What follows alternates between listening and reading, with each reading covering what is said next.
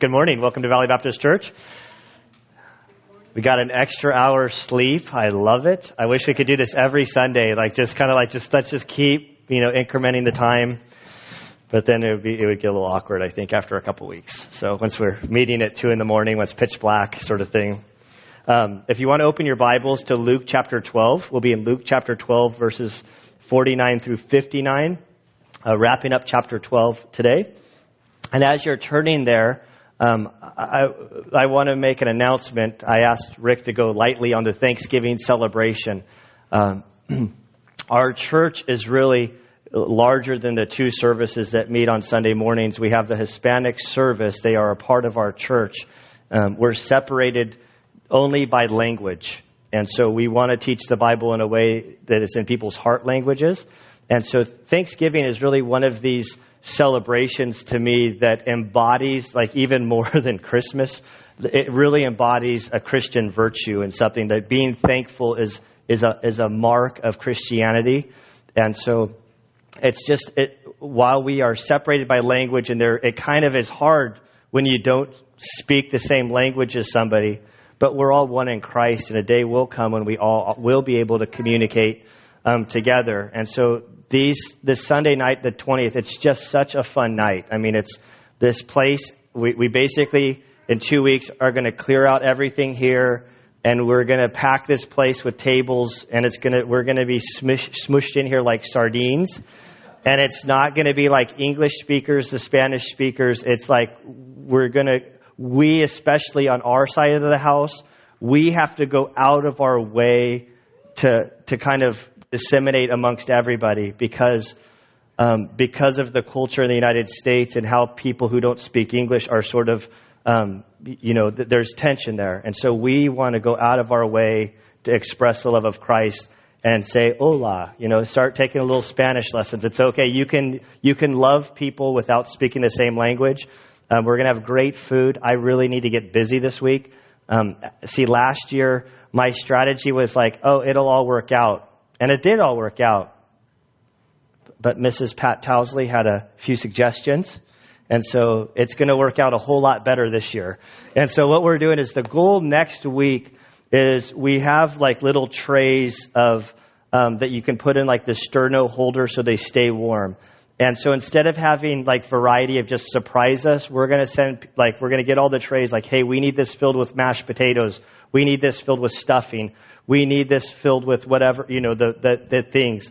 If you're willing to cook a turkey and ham, the meat is super important because we want to bless the guys with meat when they leave that night because meat is a treat for a lot of these guys. But you can't afford to buy a turkey or ham. Let us know, and we'll if you'll cook it, we'll provide it.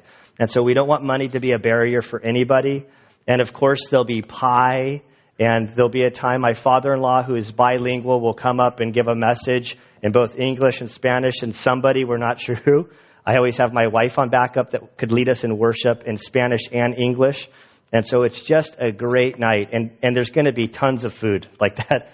You had me sold on food, this is, it'll be just a great time. And so this is all for me because I have a lot to get done before next Sunday. So the goal next Sunday is to send you home with everything you need. On the day of the event, we're going to need a lot of help. There's 3 waves of setup crew, right after church. We're going to have to strip this place out, get the tables set up. Then there's the decorating setup crew, and then there's the breakdown. And so just, be prepared. I don't have all the information here yet, but next week I will. Okay. So before we get started, there's a little picture behind me. Just any observations about this picture? What? Well, why is it upside down? Aren't we floating in space? So do we think it's upside down? The question is why do we think it's upside down? Is it really upside down? We have taken the earth and we've kind of put the United States kind of central, we view it the other way around. But that doesn't really mean it's right side up, because aren't we kind of floating through space and, just kind of doing stuff and gravity, I kind of feel this way's down the way because gravity's pulling me this way. but it doesn't really affect this sort of thing. And the reason I put this picture here, because this message is one of the messages. We're working our way through. Jesus is going to be teaching a lot leading to the cross. Time-wise, leading to the cross, there's not much time, but there's a whole lot of content. And today's kind of one of those fire and brimstone messages. It's kind of awesome. I love teaching these things. But the idea is humanity really views stuff upside down. And when we come to Christ and we're converted, it's God's way of putting us right side up. Although we feel like we're upside down when we compare ourselves.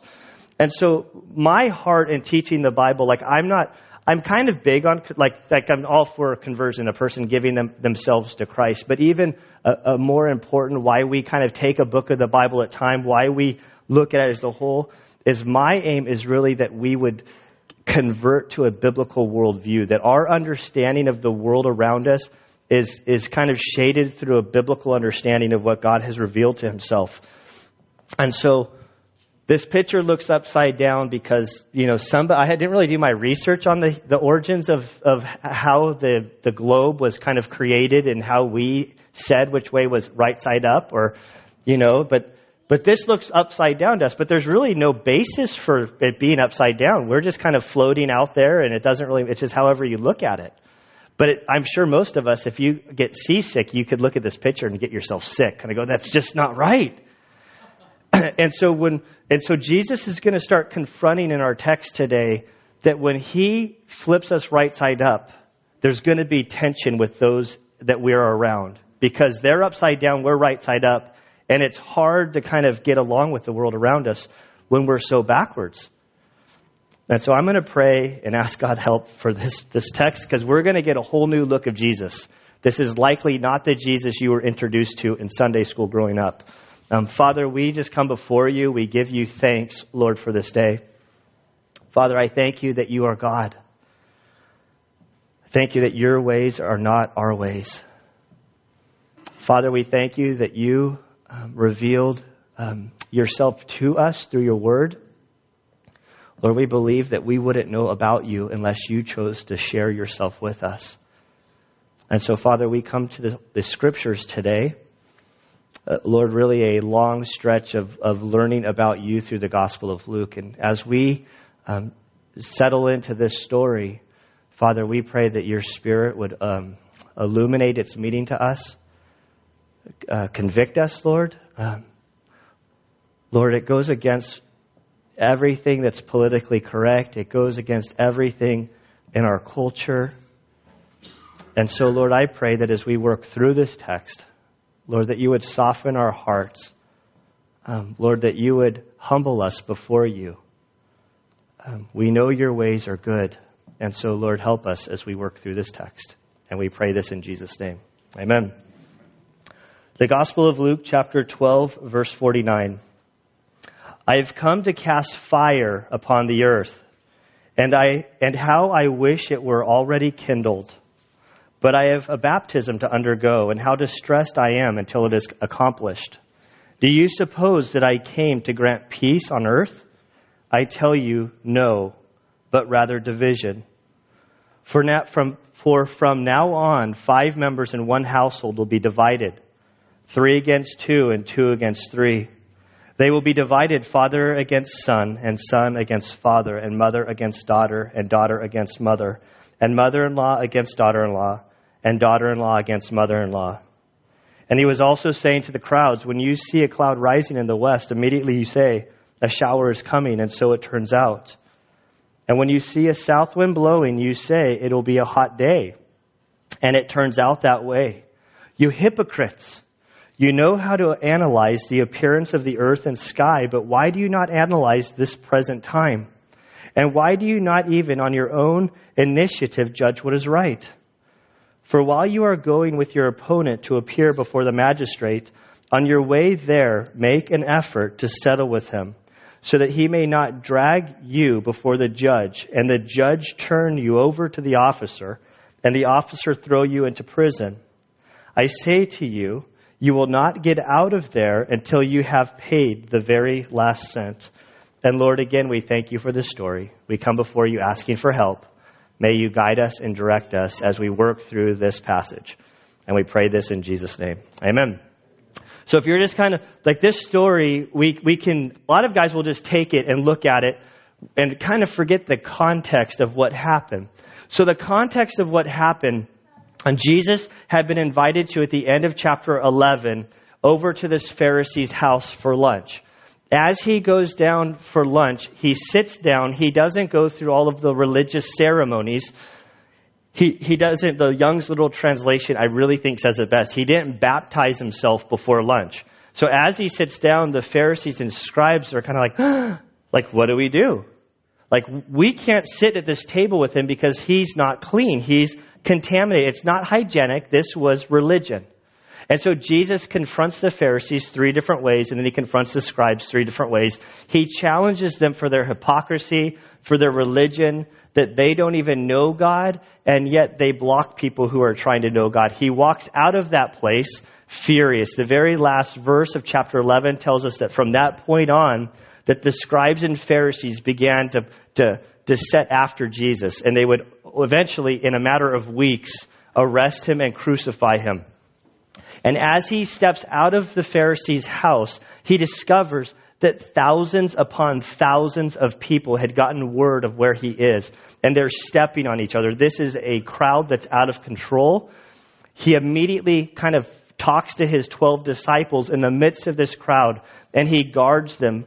He warns them against hypocrisy. He warns them against greed. And then last week we looked at, he told them to be ready for his return. And it's intense. And so from this, we get to this verse 49. I have come to cast fire upon the earth, and how I wish it were already kindled. Okay, this is how do we handle this? How do we look at this verse? Now, I really appreciate the commentators that say, there's a lot of difficulty translating this. We have it's hard to kind of figure out what's going on here. Now, I appreciate their sort of maybe humility, but I would like a little more substance. Some guys take this verse, and they kind of, that last song we sang, Lord, light the fire again. They say, he wants to kind of ignite us, to get the world on fire for him. That's easier to swallow, but I just don't think it's the case here. He says, I have come to cast fire on the earth. He doesn't say, to encourage people or to get them motivated for me, and how I wish it were already time, that there was kindling already there. In the last few days, I've been able to get my fireplace going. See, I love the wintertime. I like getting the fires, and then by the end of winter, I'm like, I'm so ready for it to be 150 degrees again. But I'm at the point now where it's like, it's so nice. And you get your little embers going, you're kindling, and then you get logs. And then by the time it gets raging, it's like, man, I can just take a big old thing of wood and just throw it in there and it'll burn. In Valley Center, we have a very healthy fear of fire. Like just 2 weeks ago when all the Santa Anas rolled through, people were on their nerve. There's a little brush fire broke out by Rincon, and people are scared because we know the fear of fire. So I don't think it was to light this fire in individuals again. Jesus is angry. He's upset as he's coming out of this Pharisee's house. He's warning his disciples. And so hermeneutics, when we are studying the Bible, we let the Bible interpret the Bible. We go to the Bible for help. And if you've been paying attention, about a year ago, we encountered this word fire in the Gospel of Luke. And so when you study Scripture and you go, okay, cast fire upon the earth, what's he talking about? Well, let's go to Luke and say, Luke, have you used this? How have you used this in context? And because I have notes behind me, you guys can all cheat. You'll remember that in Luke chapter 3, in the inauguration of Jesus' ministry right before his baptism, John the Baptist, in chapter 3, verse 8, he's in the river challenging people's sin, boldly calling people out. His death, ultimately, Herod kind of listened to him. But Herod was this ruthless man. We don't understand ruthless. Jesus is in his 30s, but you guys all remember the Christmas story when Jesus was born, and And the king, Herod said, I want to worship this baby that's going to be king. Can you tell me where he is? Well, they didn't really tell him, okay, so we're just going to have every child under 2 years old killed that's a boy. Like, that's pretty bad. Like, I don't think we know that kind of evil in this world. And so Herod was somebody to be feared, and yet John the Baptist is like, hey man, you're in a relationship with your brother's wife and it's inappropriate, and he's challenging him boldly from the water. You need to repent and come to God. And so in the midst of this, verse 8 of chapter 3, it says, therefore bear fruits in keeping with repentance, and do not begin to say to yourselves, we have Abraham as our father. So John the Baptist is in the water. Likely we'll see it's around this context that the Pharisees and scribes kind of show up what's going on. So he's challenging the religion of the day. And he's saying, don't go telling me that Abraham's your grandfather and so you're exempt because you're special before God.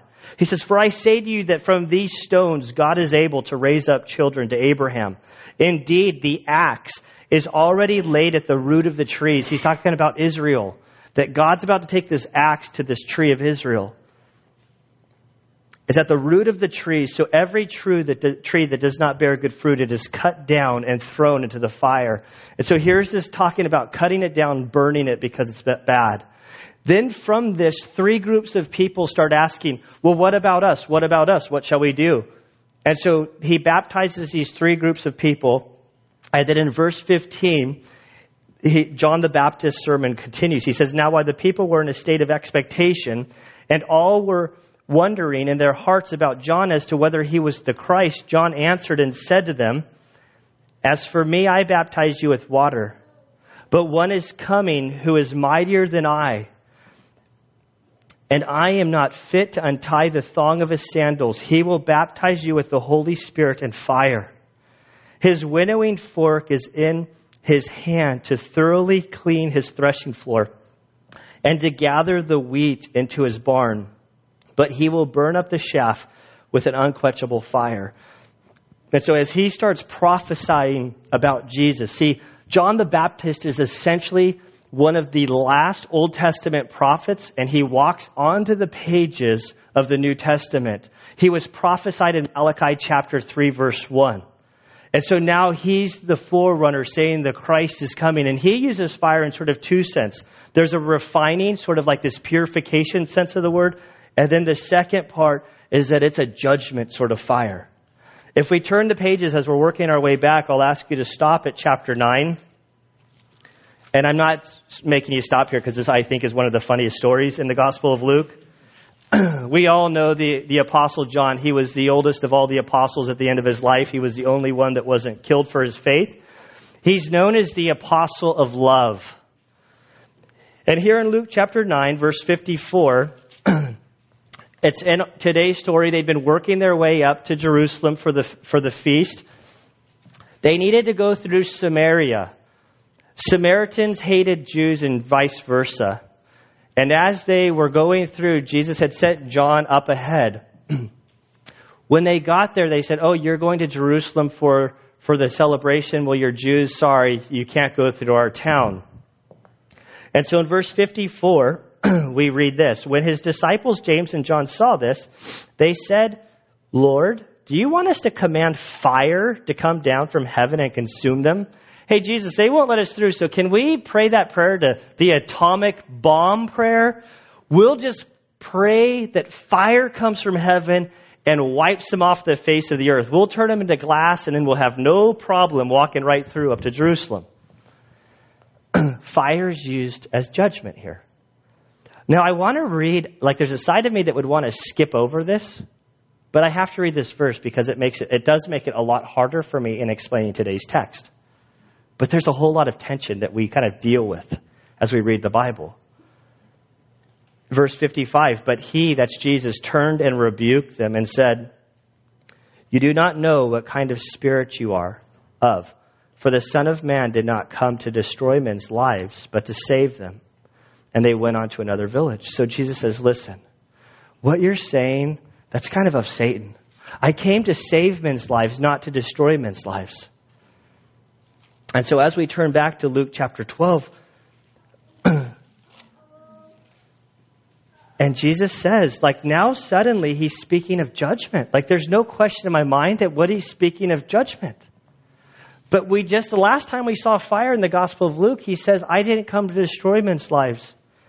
But now he says in verse 50 or verse 49, I have come to cast fire upon the earth, and how I wish it were already kindled. And so looking at judgment, if we fast forward all the way to the end of the Bible in Revelation 21 verse 8, it starts talking about at the very end, the second death that all people see. You can die as an unbeliever, but eventually we believe in the bodily resurrection of all people. And at the end, there's this final judgment that they'll be cast in this lake of fire and brimstone, an eternity of nationality. Like, that's what the Bible says. You can go there, Revelation 21:8. It's clear. And now concerning refinement, see, even Christians will undergo refinement. In 1 Corinthians chapter 3, we have a lot of ground to cover, so I'm just going to kind of mention these, but you can write it down, you can research on your own. Here in Corinth, major problems. They were believers, but there's still major problems. And in 1 Corinthians chapter 3, as Paul writes to the church, he says, listen, one day you will all stand before God as Christians, and we will undergo this baptism of fire for refinement. And all of the impurity, all of our works, everything that we've done in our life will be brought to the surface before God. Our sin's been paid for. This is not a judgment of consequence. This is a judgment of refinement. So as we're lit up, the dross rises to the surface and it's cleaned away. And the Bible tells us that only which was good will remain. And he says, well, some of us might not have much, but you're going to be okay, even though when you show up to heaven, you're still going to have smoking hair. You know what I mean? It says, you'll still get in, but it's like, that you're in because Jesus paid for you. But when the whole burning refinement process happens, there ain't going to be a whole lot left. And see, the silversmith in this day, when he would refine his silver, he would burn it and burn it and burn it, and the dross would come to the surface. He would clean it away, and this process would happen over and over and over again. And he knew he was done when he could look over into the silver and to see his face reflected into the top of the silver. That's when it's pure. And see, that's what Jesus is doing with us through this refinement. That's the other process of refinement. See, we were created in God's image, but the world's been turned upside down. And we've been contaminated. And so as Christians, our sin's been paid for, there's this refinement process happening in our life where Jesus is cleaning off our dross, our sin. And then at the end times, when we stand before Him, when we have our new bodies, finally the refinement process is done, and we'll be able to see God face to face. Not be God, but we will so bear the image of God that will be pure again.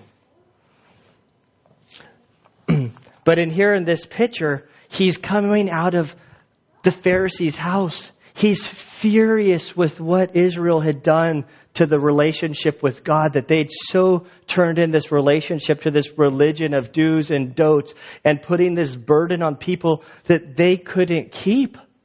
And he said, this needs to go away with. This is going to burn away. I'm done. I'm fed up with it. But see, now here's this tension. See, that day hasn't come yet. In verse 50, he kind of stops. He said, I'm so ready to light the match and to be done away with this place. But I have a baptism to undergo. See, now he's already been baptized by John the Baptist. Some have said that his baptism with John the Baptist was like his inauguration, and his baptism on the cross was his crowning glory that he is king. And he says, I have a baptism to go. He's days away. He sees all of this sin and everything in his righteous indignation for what the world has become. And he wants to so just be done with it. But his love compels him so much that he's walking to the cross as an innocent man. As 2 Corinthians chapter 5 verse, somewhere down there, 17 or around, maybe a little bit higher. It says that he who knew no sin became sin on our behalf. And so while judgment is due the world, he says, you know what? Before I kindle the world, I've got to go and pay the penalty for them, because I love them so much, that he loves you so much. Like every sin that you've ever committed, every lust, every sin, everything. On the cross before you were born, Jesus was thinking of you, and he was paying for that sin. That's overwhelming to think that he loves us that much. And he says, and how distressed I am until it is accomplished. See, this weight of the sin is already beginning to press down upon him.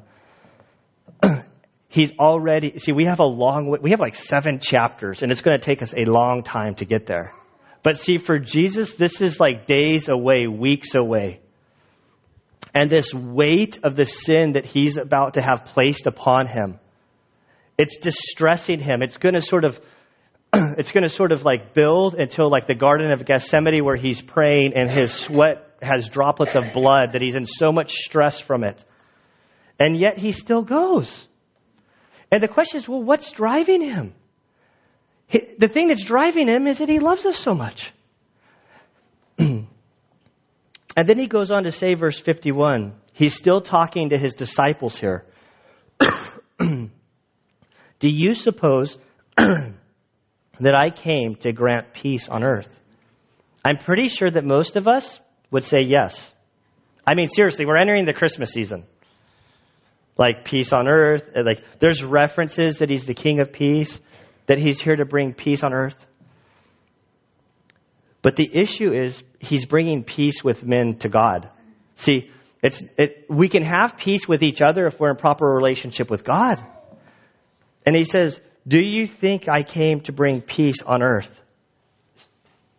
I tell you, no, but rather division. That doesn't sound like the Jesus I know. He says, I didn't come to bring peace, but division. What?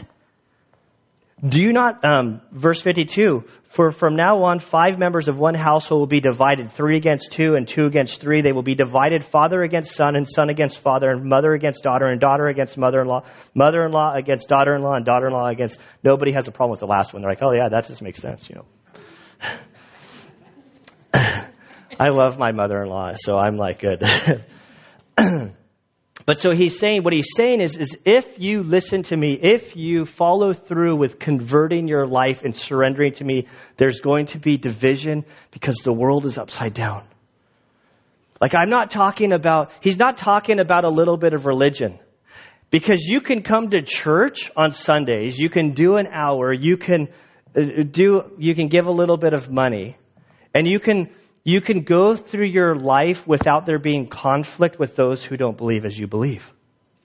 But a converted life, a worldview that has been so converted that by our world standards we say you're radical. To think that you have the only way, that arrogance there, I'm like, I haven't said anything. It's not me. I don't like it as much as you do. But if Jesus claims to be God and he rose from the dead and all of the evidence that exists, I'm not God.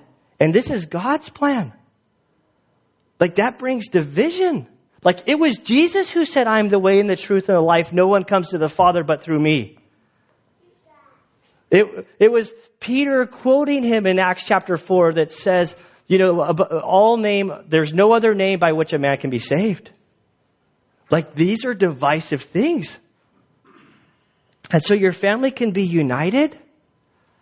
And I hope it's united around Christ and the cross. And I chose my spouse based on I'm kind of a zealot nut. I realize that. Not that I'm angry or I feel like I'm a nice guy. I love non-Christians. I spend a lot of time with non-Christians. But my worldview, my understanding, I'm going to partner my life with somebody that has that same view because I want our family to go that direction. But he says there will be division. And then the question is, how did all this happen? How did the world flip upside down? Part of this, I want to look at the bigger picture, to kind of back up in history from a biblical understanding. And if you'll go with me to Ezekiel chapter 28, if you can find it, it's kind of difficult. Don't be afraid to use your table of contents. It's right after Isaiah Isaiah, Jeremiah. We'll see what comes next. I did not sing this song as a kid. I wish I would. Okay. Come to Lamentations, and then you hit Ezekiel, and then you'll go to 28. We're going to fly over this. We're not going to spend a lot of time here. But so here Ezekiel's gotten revelation from God before the creation of the world. And here's this description of who Satan is. And the Bible paints Satan out to be a real living creature. And so in Ezekiel chapter 28, verse 14, speaking of Satan before the creation of the world, says, "You were the anointed cherub," that's an angel, who covers, and I placed you there. You were on the holy mountain of God. You walked in the midst of the stones of fires. You were blameless in your ways from the day you were created until unrighteousness was found upon you. So we learn, okay, sometime in eternity, like past, before the creation of the world, Satan was created. He was the highest angel. He was without sin. He was created by God, and his role was to attend to the worship of God. Now we'll flip back a couple books because I just started. We know Isaiah, so you turn to the front of the Bible to Isaiah chapter 14.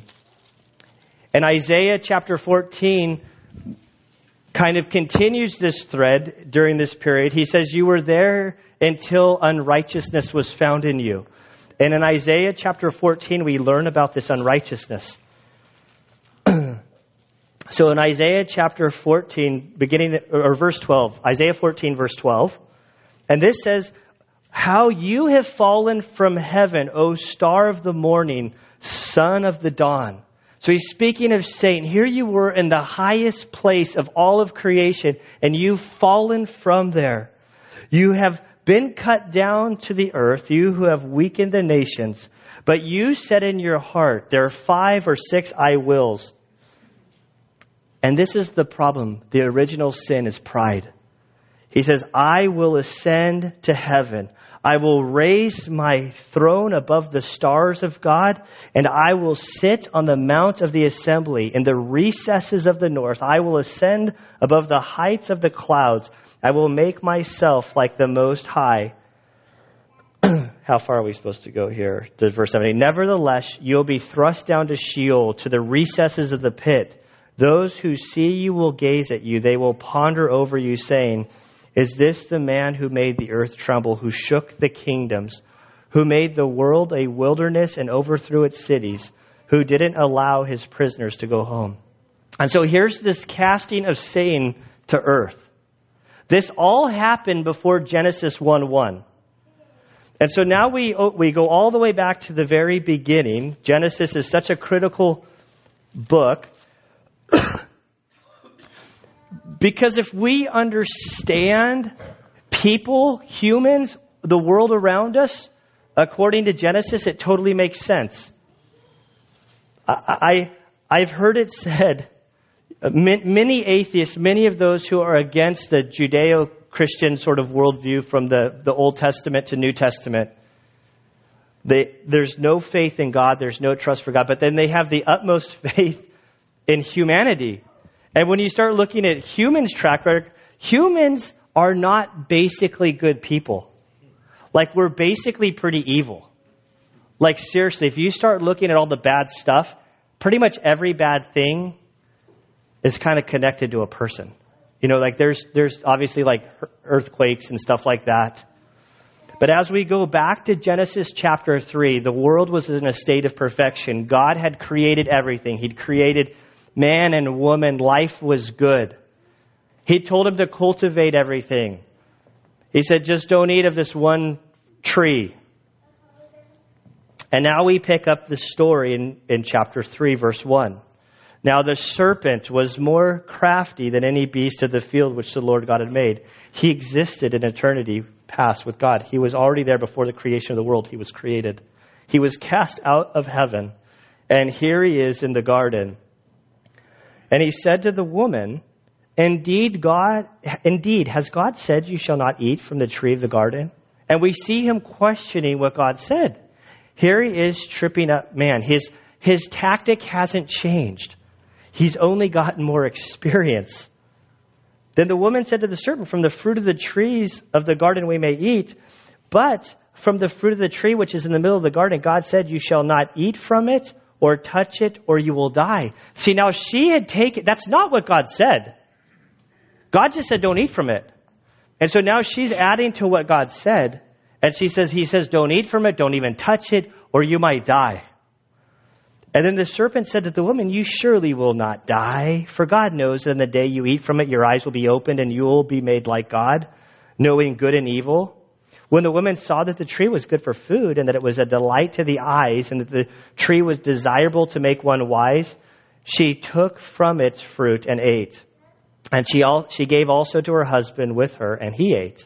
And the eyes of both of them were open, and they knew that they were naked, and that they sewed fig leaves together and made themselves loin coverings. They heard the sound of God walking in the garden in the cool of day, and the man and his wife hid themselves from the presence of the Lord God among the trees of the garden. Then the Lord God called to the man and said to him, where are you? He said, I heard the sound of you in the garden, and I was afraid because I was naked, so I hid myself. And he said, who told you that you were naked? Have you eaten from the tree of which I commanded you not to eat? Then the man said, the woman who you gave to be with me, she gave me from the tree and I ate. Then the Lord God said to the woman, what is this that you have done? And the woman said, the serpent deceived me and I ate. The Lord God said to the serpent, because you have done this, cursed are you more than all the cattle, and more than from any beast of the field. On your belly you will go, and dust you will eat all the days of your life. I will put enmity between you and the woman, and between your seed and her seed. He shall bruise you on the head, and you shall bruise him on the heel. This is a prophecy of the cross.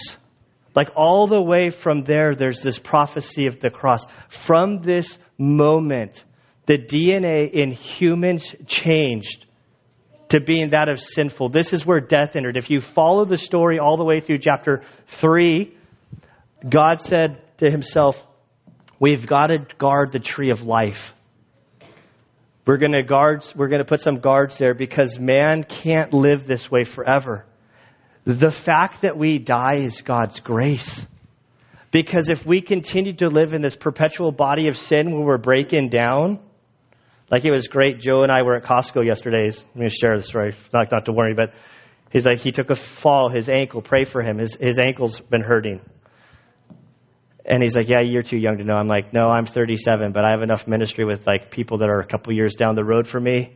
I know it's only going to get worse from here. Like, but can you imagine if you never could die and your body just kept breaking and breaking and breaking down and you couldn't die? That is not a good thing. And so God, in his graciousness and his mercy towards us, he says, you know what? I'm going to let you die so that you can get new bodies, that I can refine you. But from this moment, the world was flipped upside down. How we think, how we act, Satan's still doing his tricks. And as we work our way back to Luke chapter 12, so when Jesus says to them, don't think that I came to bring peace on earth, but I came to divide. Like as we come to Christ, and as you convert to Christ, like not just a profession from your mouth, but then when the teachings of Jesus and the things he says actually takes root in our heart, and then the way we live our lives begins to shift, there's going to be division. I have all kind of friends that were like best friends that I have nothing to do with. Not even because I cut them off, because they wanted nothing to do with me after I began to live my life. We don't know a lot of this persecution in the United States. But if you convert in a Muslim world today, you'll be executed. You will have your head cut off by your dad.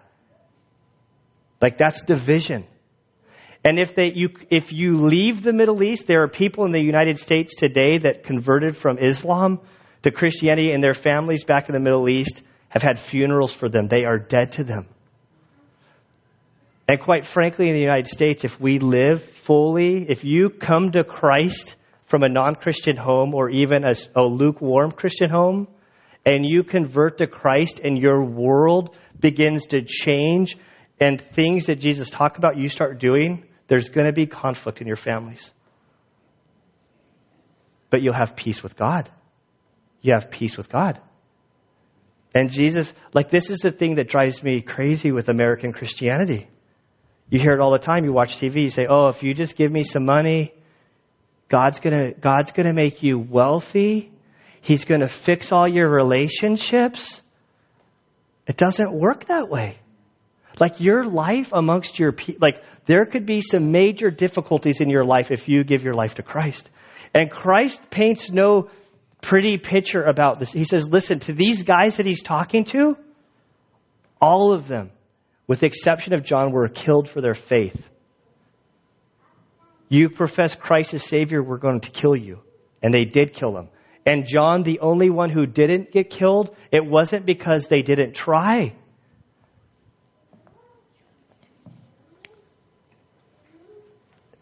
And so as God flips you right side up and all of the most intimate relationships, what I see, these are your closest, most intimate relationships. If you're walking upright and everybody around you is upside down, you're going to have sort of problems.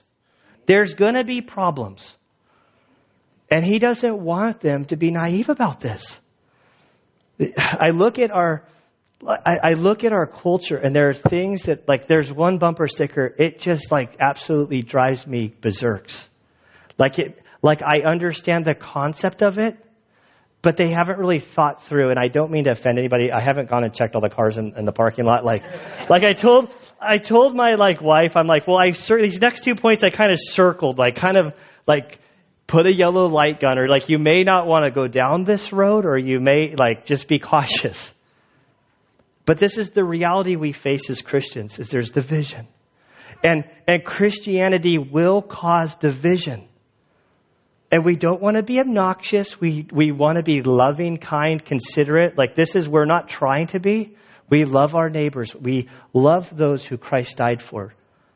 I have so many friends that are not Christians, and I don't but the message of the cross is offensive. But have you guys seen these coexist bumper stickers? I should, I understand the concept. We all want to get along. We don't want to go kill it. I'm all for the thing. But somebody recently broke down, it starts with the C is the Muslim crest. Well, Islam, if done correctly, from the Quran, read it for yourselves, you are to kill infidels. And then I forget all of the other religions, and if you track it down, it's there's two that are there because they needed the letters. The Christianity, the cross is the last one. And true Christianity, I'm not saying that Christianity in history doesn't have bad, the whole Crusades, but that's not biblical Christianity. That's not people surrender to Christ. That's people using something called Christianity to do evil things. And so I like the idea, the concept, can't we all get along? But it ignores the evil in the world and the reality. In large part, Christians are being executed for their faith around the world. We live kind of in isolation. You can talk about Buddha, you can talk about Muhammad, you can talk about any other of these prophets with no problem. But you start mentioning the name of Jesus, there's going to be problems. And there are major, major problems. And as a church, as a leader in the church, there are times when I have to guard what we stand for, who we'll partner with. And even this week, there's been two things that I'm okay, if I share this, I might get in trouble. But here we go. So there's a lady that I know. I love her. I would not even describe her, she's one of faith. She would identify with Christianity. I would probably even think that she is a Christian. She retired from one thing and she started working for Interfaith. Interfaith does a lot of good things. It's in Escondido. They do all kind of sorts of good things. I'm constantly approached by Interfaith if we will partner with them as a church. And I said, well, I don't want to be rude, so let's sit down and talk. Let's just sit down and talk and we'll kind of see. And I remember talking with the two guys. And I said, now let's just say somebody's whole life is a total mess. They are at their rock bottom. Maybe they're about to commit suicide, or maybe they're going to do this. They're at their wit's end. and they want to know about God. And they say, can you get somebody to help me with God? I said, what would happen in this situation? He's like, oh, I don't know. We could have, could there be like a Wiccan guy? He's like, oh yeah, we have a Wiccan guy. We're interfaith. We're everybody. Could they have, you fill in the blank? It could be Islam. It could be Christian. It could be pseudo-Christian. It could be anything because they're interfaith. And I said, see, this is why we can't participate with, because, and I don't want to be judgmental, but we believe that God has revealed stuff and the ultimate answers are found in the Bible. And so we want to partner with people who do this. And it was then the second inch, I love Mormons. I really love Mormons. They're some of my favorite people to talk and interact with them. We have a lot to learn. And I'm on the cemetery board, and I was approached this Sunday. But it was probably 6 months ago. It was after everybody had left from church on Sunday, and it's just me. Something was going on in the afternoon, so I was kind of getting ready, and I hear a knock on the church door. And I see that it was the two guys in the white church with the name tags, and I was like, oh, guys, you're breaking the rules. You're breaking the rules. You're breaking the rules. And I was real kind. I said, now, hey, guys, what's going on? I'm like, you kind of know, there's a sort of unwritten rule. I kind of disagree with your theology, and I wouldn't show up at your church and start I'm like, you're breaking the rules. And they're like, no, we're not breaking the rules. We really want to get along. And what we're trying to do is they want to do a jog for Jesus. And they want to know if we would participate. And I said, you know what, guys, I really love you guys. And I think that we have a lot of lessons that we can learn from the Mormon church as Christians. But I can't participate with this jog for Jesus because your understanding of who Jesus is sharply contrasted with our understanding of who Jesus is. And they said, well, that's not really true, sir. And I said, well, I know a lot about your history. And do you want to talk about your history? It's like, no, we're not allowed to talk about our history. And I said, see, I'm like, so best of luck, but we won't participate. And then all the pastors, the evangelical pastors, kind of talked about this. And see, that's division, because even outside of our community, well, why don't all the churches get along? Well, see, Jesus was very clear about certain things. And it's nobody likes conflict. I hate conflict, although I deal with a lot of it. He wants us to stand for truth and what he's revealed in his word. And so there's a line in the sand that we have to kind of stand up to. And it's not always popular. And in this, as he's talking about division amongst family, he's not talking about division amongst believers. See, we're supposed to be in unity, which is I know I'm walking on a fine line and there's a lot of tension here. But if you would turn to me to the Gospel of John, and in the Gospel of John, it's the last Matthew, Mark, Luke, John.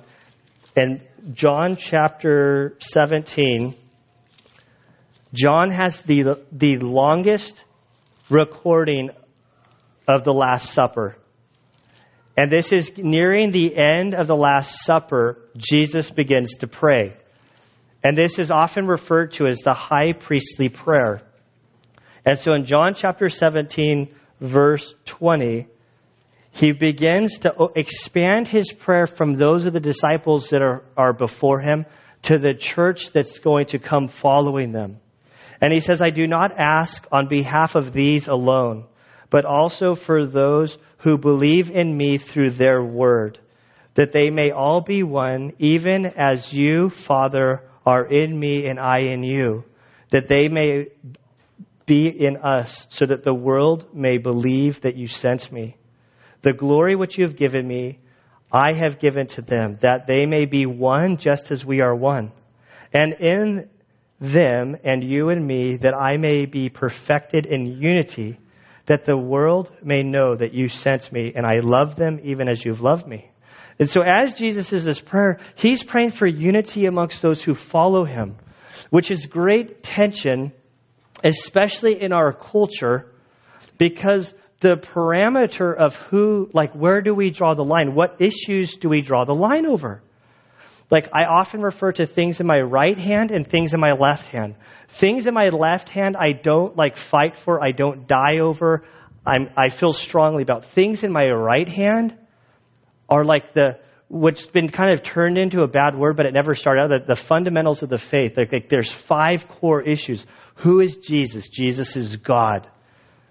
This Bible is the literal word. This is the word of God that he revealed, that Jesus literally died. He rose from the grave, that he was born of a virgin. These are like the core things. And see, those are the things that we divide over. And so like even in Valley Center, there's like, how many of us are there? I think there's 5 of us evangelical churches where the pastors meet on a monthly basis. We have plenty of left-hand things that we disagree about. But there's like the essentials. That's kind of like, no, we're united over these things. We'll partner with like the community. Like we help each other out. And so there's tension. Like just because somebody uses the name Christian doesn't necessarily mean that they are like, and if you just in that, like the audacity of me to say that I'm not a Christian just because I don't believe the same thing you believe. Isn't that our culture? This is uncomfortable here. But see, the Bible makes it clear that the Christian is one who's trusted in Christ alone, not of works. And when they've trusted in Christ, when they believe upon him, according to Ephesians 1:13, that they've been sealed with the Spirit. And in that, according to 1 Corinthians 12:13, they're placed into the body of Christ. And so now there are Christian groups that say they agree with this, but you need to do works in order to assure your journey into there. And so we would say, no. We have to kind of draw the line. And it's difficult because it's not popular. Okay, back to Luke 12. Maybe we're moving on here. But there's text. Jesus here is very clearly saying, listen, if you follow after me, there's going to be division. And I love that hymn. I say that, and always the hymn like disappears. I will follow, no turning back, no turning back. There's a bunch of really good stanzas in that I will follow Jesus song. And so he's letting them know, like, listen, you follow me, you could be disowned from your family. They are going to kill you. Like he's got 12 guys to 11 of them. 11, they will kill you for following me. They will. Peter, on his execution day, they were going to crucify him on the cross, and he pled with them, I am not worthy to be executed in the same way that my Lord was executed. So they said, okay, we'll honor you. We'll crucify you upside down. Like it was brutal.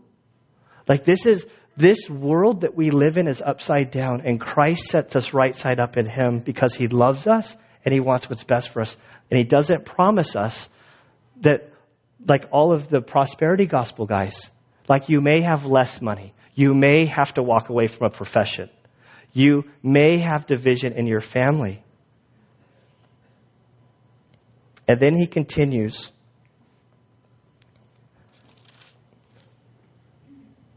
In verse 54, and he says, he was also saying to the crowd, so now he looks up and he addresses all of these people. And he says, when you see a cloud in the west, immediately you say a shower is coming, and so it turns out. And when you see a south wind blowing, you say it'll be a hot day, and it turns out that way. See, in Israel, if it comes from the west, it's coming off the Mediterranean. If you go to the story of like back in Kings when Elijah was challenging their gods, when they saw a cloud, they're like, oh, rain's coming. Like just the sight of a cloud meant rain. Said, oh, the wind's blowing up. That was their Santa Ana blowing up from Africa. If you feel that wind coming from the south, oh, it's going to be hot today. Like we follow the weather. Like we just do. Like we're in San Diego. We have 2 days of rain so far. We have 7 more to go this season. Like we don't have weather in Southern California, and yet apparently you can get a job as a weatherman in San Diego because there's plenty of seriously, we every night on the news, every morning. Weather's like one of those main things that we're going to talk about. And so the whole this week, how many of us were looking forward to the rain? I totally was. How they were able to figure that out, I know that I know there's computers and all this stuff. But it's like a week out. We know, there's going to be rain on Wednesday. And before we got to do that, it's going to be like you're going to feel like you're living in the Three Little Piggies because your house might blow over. But then the rain's coming. And then you're going to have a day off, and then there's going to be rain today. So I come out today, I'm like, come on, rain, where are you coming? I've already asked like 7 people. I thought it was going to rain tonight. Or today. Somebody told me that it was going to rain tonight. I just can't. Fourth quarter. That'll teach the Green Bay Packers to mess with the Chargers. Frozen tundra, soggy San Diego, nothing on our best high school football team, you know. But so why do we watch the weather? Because we want to be prepared. Oh, it's going to rain. Oh, I need to wear shorts and flip-flops and a T-shirt today because it's going to be rainy. Oh, it's going to be sunny today. Oh, I'm going to wear shorts and T-shirt and a flip-flop. I don't really, my clothing stays the same. But if you go to where there's real weather, you make preparations. And if you're a farmer, you shut off your water. Hey, there's going to be we'll shut off our water. And Jesus is saying, listen, you guys can look at the elements and you can accurately interpret the elements for today and tomorrow. And you respond. But then he goes on to say, you hypocrites, verse 56. You know how to analyze the appearance of the earth and sky, but why do you not analyze this present time? Jesus already has done all sorts of miracles. John the Baptist has come out proclaiming him. King Herod executed all of the babies that were 2 years and under that were male some 30 years before. We remember stuff from 30 years ago. The Vietnam was 40 years ago, and we still remember it clearly. I wasn't even born until at the very end of the Vietnam War, and yet I remember it like I was there because of hearing from people.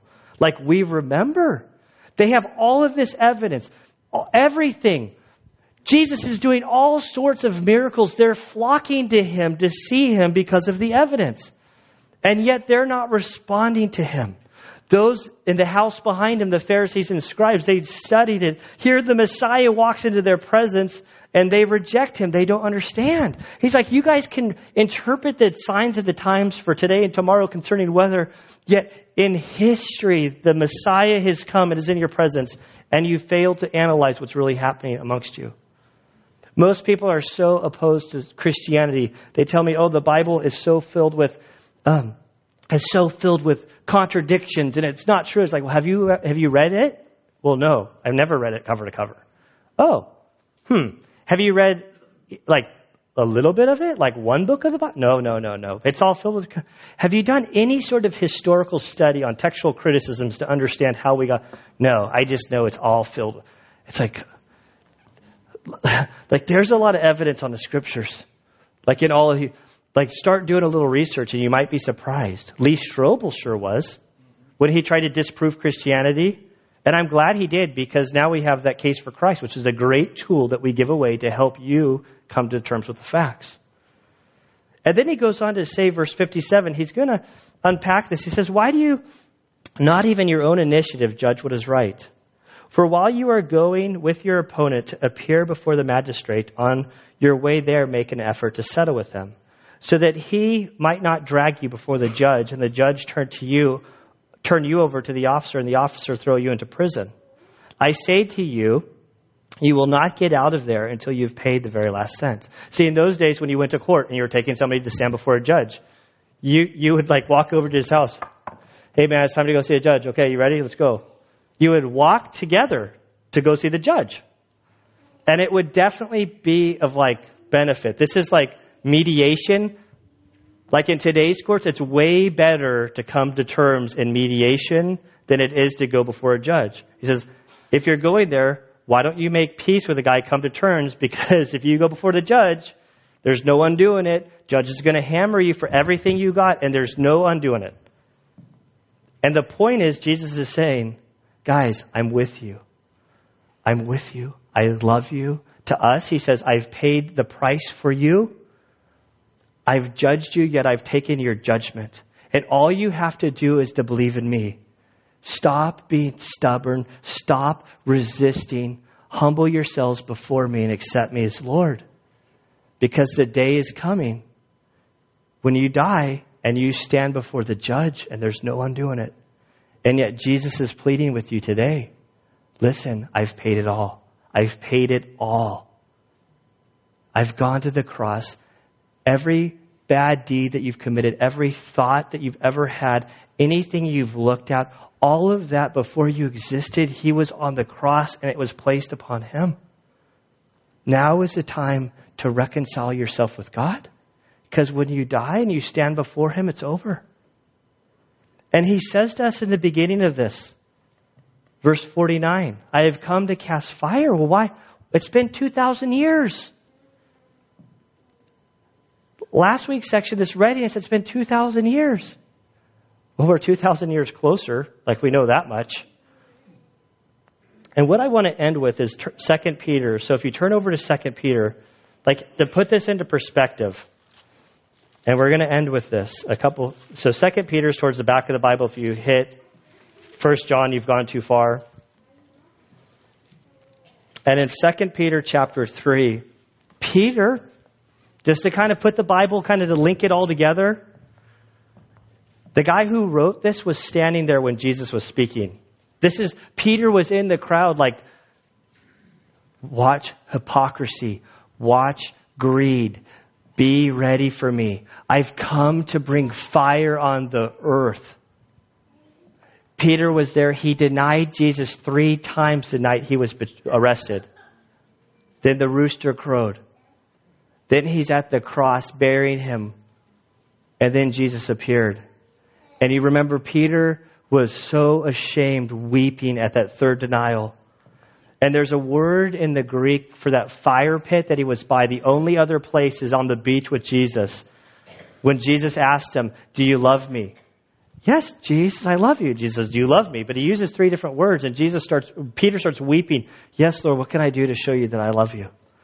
And that same word of like that fire is the only other place that word is used to kind of link those two together. Peter had received forgiveness.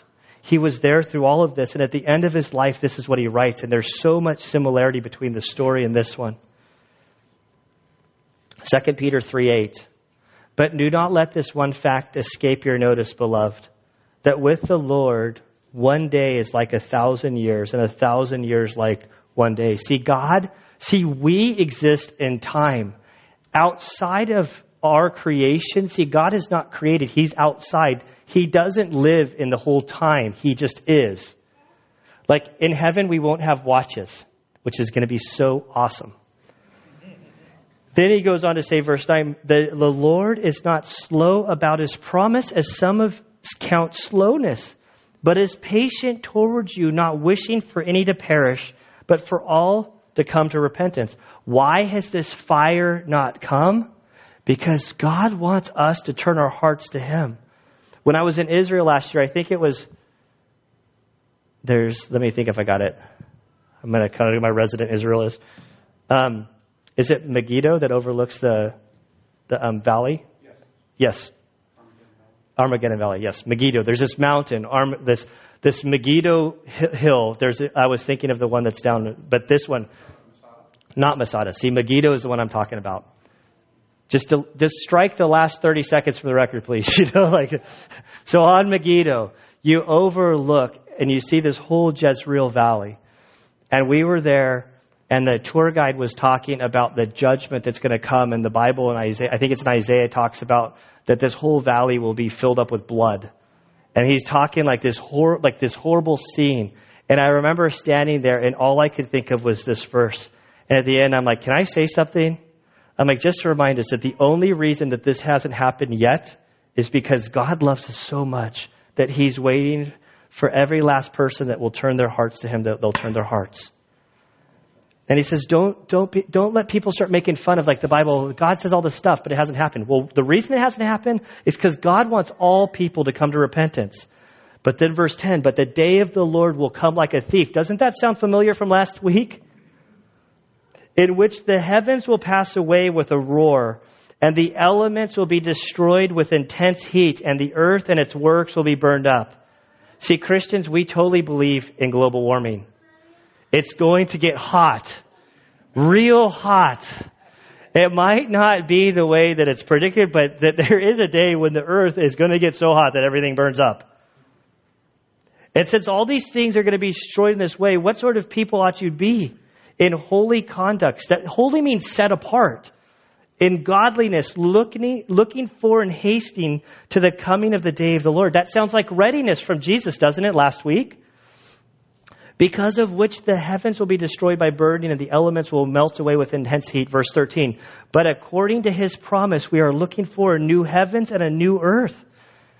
The best is yet to come, people, in which righteousness dwells, no sin. Therefore, beloved, since you look for these things, be diligent to be found by him in peace, spotless and blameless, and regard the patience of our Lord as salvation. Just also as our beloved brother Paul, according to the wisdom given him, wrote to you, as also in all his letters speaking in them of these things, in which are some things are hard to understand. I love that part. Circle if you circle your Bible. Like the Apostle Peter is referring to the Apostle Paul's writings, the New Testament, most of it. He says, some of the things he writes are hard to understand. So it's okay if you stumble over some of Paul's writings, which the untaught and unstable distort as they do the rest of the scriptures to their own destruction. See, this is why we have to be willing to draw a line in the sand over especially over the essentials. Because people will distort what the Bible says to their destruction. Verse 17, you therefore, beloved, knowing this beforehand, be on your guard.